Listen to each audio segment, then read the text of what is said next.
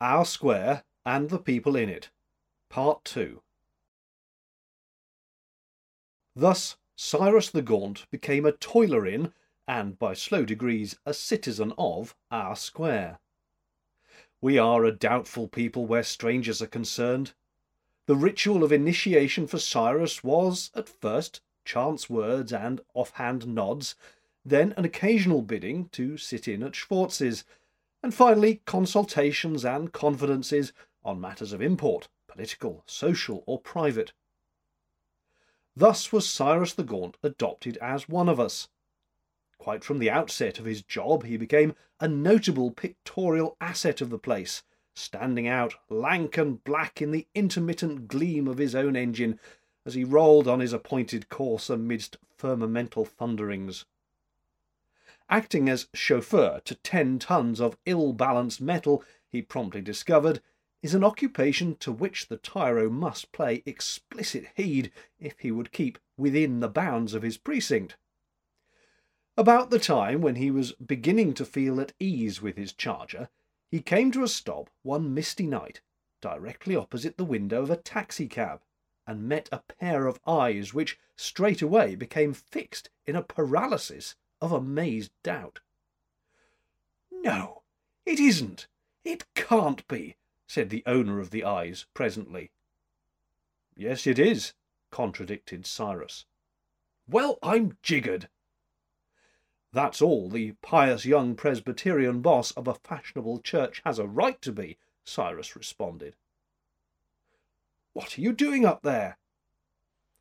"Piloting a submarine under Governor's Island." "So I see." The taxi door opened, and some 6 feet of well-tailored manhood mounted nimbly to Cyrus's side. "What's the fare, and why? Is it a bet?" Cyrus the Gaunt grinned amiably in the face of the Reverend Maurice Cartwright, whose appearance in that quarter did not greatly surprise him. "How did you know? It's leaked out at the club, has it?" asked Cyrus. "Not that I know of. I guessed it." "Thought nothing short of a bet would account for such reversal of form, eh? Keep it to yourself, and I'll tell you the rest." "You've hired an ear," observed the young cleric. "Maybe you heard that I had a nervous breakdown last spring, kind of a mixture of things," said Cyrus. "Yes, I know the mixture. 3 of gin to 1 of Italian." "You know too much for a minister," growled the other. "Besides, it was only part that. I just sort of got sick of doing nothing and being nothing, and the sickness struck in, I expect. Well, one morning after a night of bridge, I came out into the breakfast room 900 plus to the good, and about ready to invest the whole in any kind of painless dope that would save me from being bored with this life any more. There sat Doc Jerrett, pink and smooth like a cherry-stone clam. I stuck out my hand, and it was shaking. I dare say my voice was shaking too, for Jerry looked up pretty sharp when I said, 'Doc, can you do anything for me?' 'No,' says he. 'Is it as bad as that?' I asked. 'It's worse,' says he. 'I'm a busy man with no time to waste on sure losses. Flat down, Cyrus, you aren't worth it.' 'This is all I've got of me,' I said. 'I'm worth it to myself.' 'Then do it for yourself,' he snapped. 'You're the only one that can.' 'Will you tell me how?' 'I will,' says he, 'but you won't do it. You aren't man enough.' 'Jerry,' I said, 'you may be a good doctor, but you're a damn liar.' 'Am I?' says he. 'Prove it. Cut the booze and go to work.' 'Work won't do me any good,' I said. 'I've tried it, and it bored me worse than the other thing. When I'm bored, I naturally reach for a drink. There's a great truth in that, you know, Carty, if the temperance people would only grab it. Boredom and booze, cause and effect.' 'That's a hot line of advice, Doc,' I said. 'Maybe you'll think better of it when you get my bill for 50, says he. I got it too. I've still got it. 'I don't mean Wall Street, Cyrus,' says he. 'I mean work. You've never tried work. You've just played at it. I'll bet you 1,000, he went on. He was playing up to this all the time, Carty. That you'd starve in 6 months if you tried to make your living where nobody knows you. Well, Carty, you know how I am with a bet. It comes just as natural to me to say, "You're on," as "Here's how," or "Have another." I said it, and here I am. I'll bet Doc Jerrett's laughing yet, he concluded with a wry face. They say he's the best diagnostician going in his own line. The young clergyman studied Cyrus out of the corner of his eye. I wouldn't wonder if it were true. How do you like the prescription so far? Interesting, said Cyrus the Gaunt. I've been hungry, and I've been lonely, and I've been scared, and I've even been near yellow, but I haven't been bored for a minute. You never get bored, Carty, when you have the probabilities of your next meal to speculate on, pro and con. Odd jobs have been my stay, mostly, before I landed this. And when there wasn't anything in my own line, I kept up my nerve by catching 'em on the way down and shoving 'em into jobs on Jink Hereford's Canadian Preserve. Good man, approved the Reverend Maurice Cartwright. What'll you have? He added.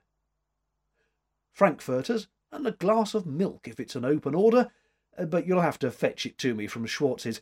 I can't leave this here skittish little pet of mine. Then and there some Sunday supplement missed a throbbing human interest story in that no reporter was present to witness one of New York's fashionable young pastors emerging from an obscure saloon bearing food and drink to the grimy driver of an all-night thunder wagon. And now, said Cyrus the Gaunt, handing down the empty glass, if it isn't one of your disgraceful secrets, what are you doing in this galley? Heading off some poor unfortunate who wants to go to the devil peacefully in his own way? No, I leave that to the doctors, retorted the other mildly. Quite so, chuckled Cyrus. Throw some water in my face and drag me to my corner, will you? This is an errand of diplomacy, continued Cartwright. I'm an envoy. Do you happen to know which house— His ranging vision fell upon the row of figures joyously dancing in the window. Never mind, he said. I've found it. He disappeared between the portals of the old-fashioned, hospitable door. Quite a considerable part of his week's wages would Cyrus the Gaunt have forfeited to interpret the visitor's expression when he came out a long hour later. He looked at once harassed, regretful, and yet triumphant, as one might look who had achieved the object of a thankless errand. The bonny lassie came to the door with him, and stood gazing out across the flaring lights and quivering shadows of R Square. It seemed to Cyrus that the flower face drooped a little. And indeed the bonny lassie was not feeling very happy. When one's adopted world goes well, the claims that draw one back become irksome ties. The messenger from the world which she had temporarily forgone was far from welcome, but at least she had claimed and won some months of respite and freedom for her work. So engrossed did she become with that work that she saw little or nothing of Cyrus the Gaunt until chance brought them together in the climactic fashion so dear to that protean arbiter of destinies.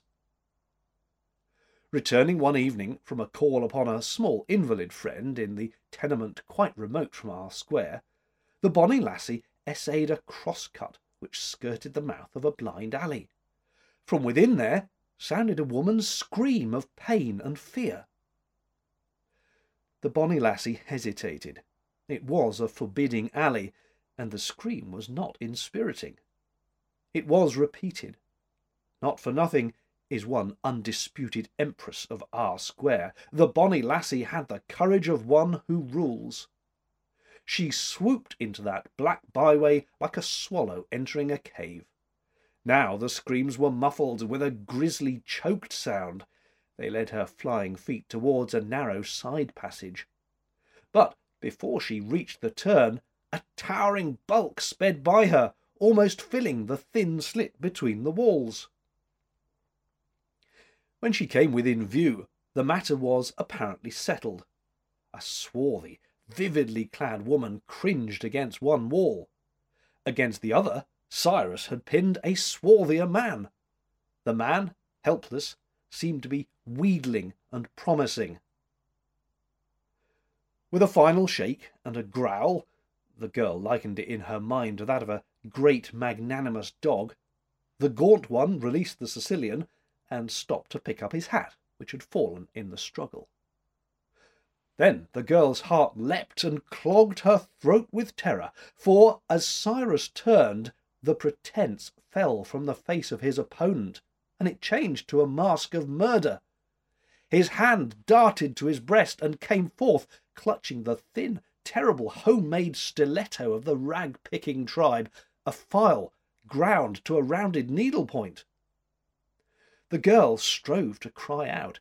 It seemed to her only the whisper of a nightmare, but it was enough. Cyrus spun around and leapt back. His arm went out, stiff as a bar. At the end of it was a formidable something which flashed with an ugly glint of metal in the Sicilian's face.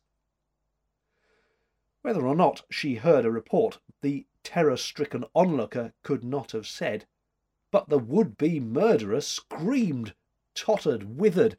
His weapon tinkled upon the coping. Then an arm of inordinate size and strength encircled the bonny lassie, whirled her up out of a pit of blackness, and supported her through a reeling void. At her ear a quietly urgent voice kept insisting that she must walk, walk, walk, and not let herself lapse. A shock jolted her brain. It was the smell of ammonia. The darkness dissipated, became an almost intolerable light, and she found herself seated opposite Cyrus the Gaunt at a polished metal table in an ice-cream parlour. "Don't let go of my hand," she whispered faintly. His big, reassuring clasp tightened. "We got away before the crowd came," he said. "You have wonderful nerve. I thought you were gone." "Don't speak of it," she shuddered. "I can't stand it." Not until, after a slow, silent walk, they were seated on a bench in our square, she could gather her resolution for the dreadful question. "Did you kill him?" "Good Lord, no!" But you shot him." "Yes, with this." He thrust his hand in his pocket, and again, as she closed her eyes against the sight, she caught faintly the pungent stimulus that had revived her. "What is it?" "Ammonia pop, a model of my own." Her eyes flew open. The colour flooded into her cheeks, but receded again. "He might have killed you!" she exclaimed. "I thought when you turned away and I saw the dagger that... Oh, how could you take such desperate chance?" "Just a fool in the head, I guess. I supposed he was through. Don't know that breed, you see. But for you, he'd have got me." "But for you," she retorted, "I don't know what might have happened to me. How came you to be down in that slum?" "Oh," he said carelessly, I prowl." "As far away as that?" She looked at him sidelong. "All around. I know that neighbourhood like a book." "What's the name of that alley?" "Alley? What alley?" "Mr. Cyrus Murphy, how long have you been following me about?" He turned an unpicturesque dull red. "Well, that's no place for a girl alone," he growled. "You know, one evening I thought I saw you down near Avenue C, but I couldn't be sure. Was it?" "It might have been," he grudged. "Avenue C is a public thoroughfare." "And you've been guarding me," she murmured. Her eyes brooded on him, and the colour was rising in her face to match his. But while Cyrus blushed like a brick, the bonny lassie blushed like the hue of flying clouds after sunset. "Why don't you take a policeman?" he blurted out.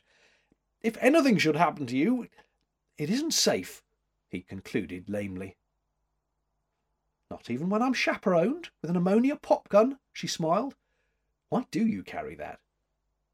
"For dogs. Dogs don't always like me. It's my clothes, I suppose." "Any dog who wouldn't like and trust you on sight," she pronounced with intense conviction, "is an imbecile." He smiled his acknowledgment. At that her face altered. "There you go, smiling once more," she said fretfully. "You do it very seldom, but—" "I'm always smiling, deep inside me, at you," he said quietly. "But when you smile outside it makes you so different, and I find I've done you all wrong." "Are you still sculping me?" he asked in surprise. I have been, but I stopped." She paused, trying again to think of him as merely a model, and found to her discomfiture that it caused a queer, inexplicable little pang deep inside her heart. Nevertheless, the artist rose overpoweringly within her at his next question. "Do you want me to sit for you again?" "Oh, would you? Now?" He glanced at the church clock. "I've 47 minutes," he said. Much may be accomplished in 47 minutes. In the studio she sprang to her work with a sort of contained fury, and as the eager, intent eyes regarded him with an ever-increasing impersonality, a pain was born in his heart and grew and burned, because this woman, who had clung to him in the abandonment of mortal weakness but an hour before, whose pulses had leapt and fluttered for his peril, he had become only a subject for exploitation, something to further her talent, wax to her deft hand. Perhaps he had been that since the first. Well, what right had he to expect anything more? Nothing of this reached the absorbed worker. She was intent upon her model's mouth and chin, whereupon she had caught the sense of significant changes. Had she but once come forth from her absorption to see and interpret the man's eyes, she might have known, for only in the eyes does a brave man's suffering show. The rest of his face he may control beyond betrayal. Something happily restrained her from offering payment as usual when she finally threw the cloth over the unfinished sketch. "You spoke of dogs not liking your clothes," she said lightly. "Do you always sleep in them?" "Oh no, they sleep on the floor at the foot of my bed and keep watch." "May I have them pressed?" "It would be an interesting change. But why ask my permission?" "Because you told me once to come as is." "So I did," she laughed, "but that was before you were an honest working man. Go and get pressed out." "No more use for me as a model?" "Oh, don't say that." "But I'm to see you sometimes?" he persisted. "How could it be otherwise, with you doing patrol duty in front of my door?" she twinkled. With unnecessary emphasis she shut the door upon the retiring form of Cyrus the Gaunt. But his double, already inalienable, returned to the studio with her, and formed a severely accusative third party to her dual self-communion. Said the woman within her, woefully, "I mustn't see him again. I mustn't. Said the sculptor within her, exultingly, "I've got him. I've got what I wanted. It's there, and I've fixed it forever." Which was a mistake of the sculptor's, however nearly right or wrong the woman may have been. Thenceforward it appeared to Cyrus the Gaunt the bonny lassie exhibited an increasing tendency toward invisibility. When he did see her, there were sure to be other people about, and she seemed subdued and distrait. Presently the suspicion dawned upon Cyrus that she was avoiding him. Being a simple, direct person, he laid his theory before her. She denied it with unnecessary heat, but that didn't go far toward rehabilitating the old cheerful and friendly status. Cyrus the Gaunt, despite a wage which assured 3 excellent meals per day, began to grow gaunter. R² commented upon it with concern. There came a time when, for 10 consecutive days, Cyrus the Gaunt never set eyes upon the bonny lassie, nor did his ear so much as catch a single lilt of her laughter. At the end of that period, strolling moodily past his now flavourless job full 2 hours early, he beheld, mounting the steps of the funny little mansion, a heavy male figure clad from head to foot in what had a grisly suggestion of professional black. The sight sent a chill to Cyrus's heart. The chill froze solid when, on a nearer approach to the house, he heard the sound of voices within, joined in a slow chant. Half blind and shaking, he made his way to the rail and clung there. Slowly, the words took form and meaning, and this was their solemn message. The good man, when he falleth in love, and getteth snubbed, breaketh forth into tears, but the ungodly careth not a damn. For woman she is but vanity, verily, and false curls, and the wooing thereof is bitterness, for he wasteth his substance upon her, taking her picnics and balls, and she danceth with some other fella. Oh, slush! A window shade floated sideways, revealing to the peerer's gaze a gnome with blue ears beating out the tempo with the fire tongs for a quartet, consisting of an aeroplane, a Salvation Army captain, a white rabbit, and an Apache, while a motley crowd circulated around them. In the intensity of his relief, Cyrus the Gaunt took a great resolve. Invited or not invited, I'm going to that party.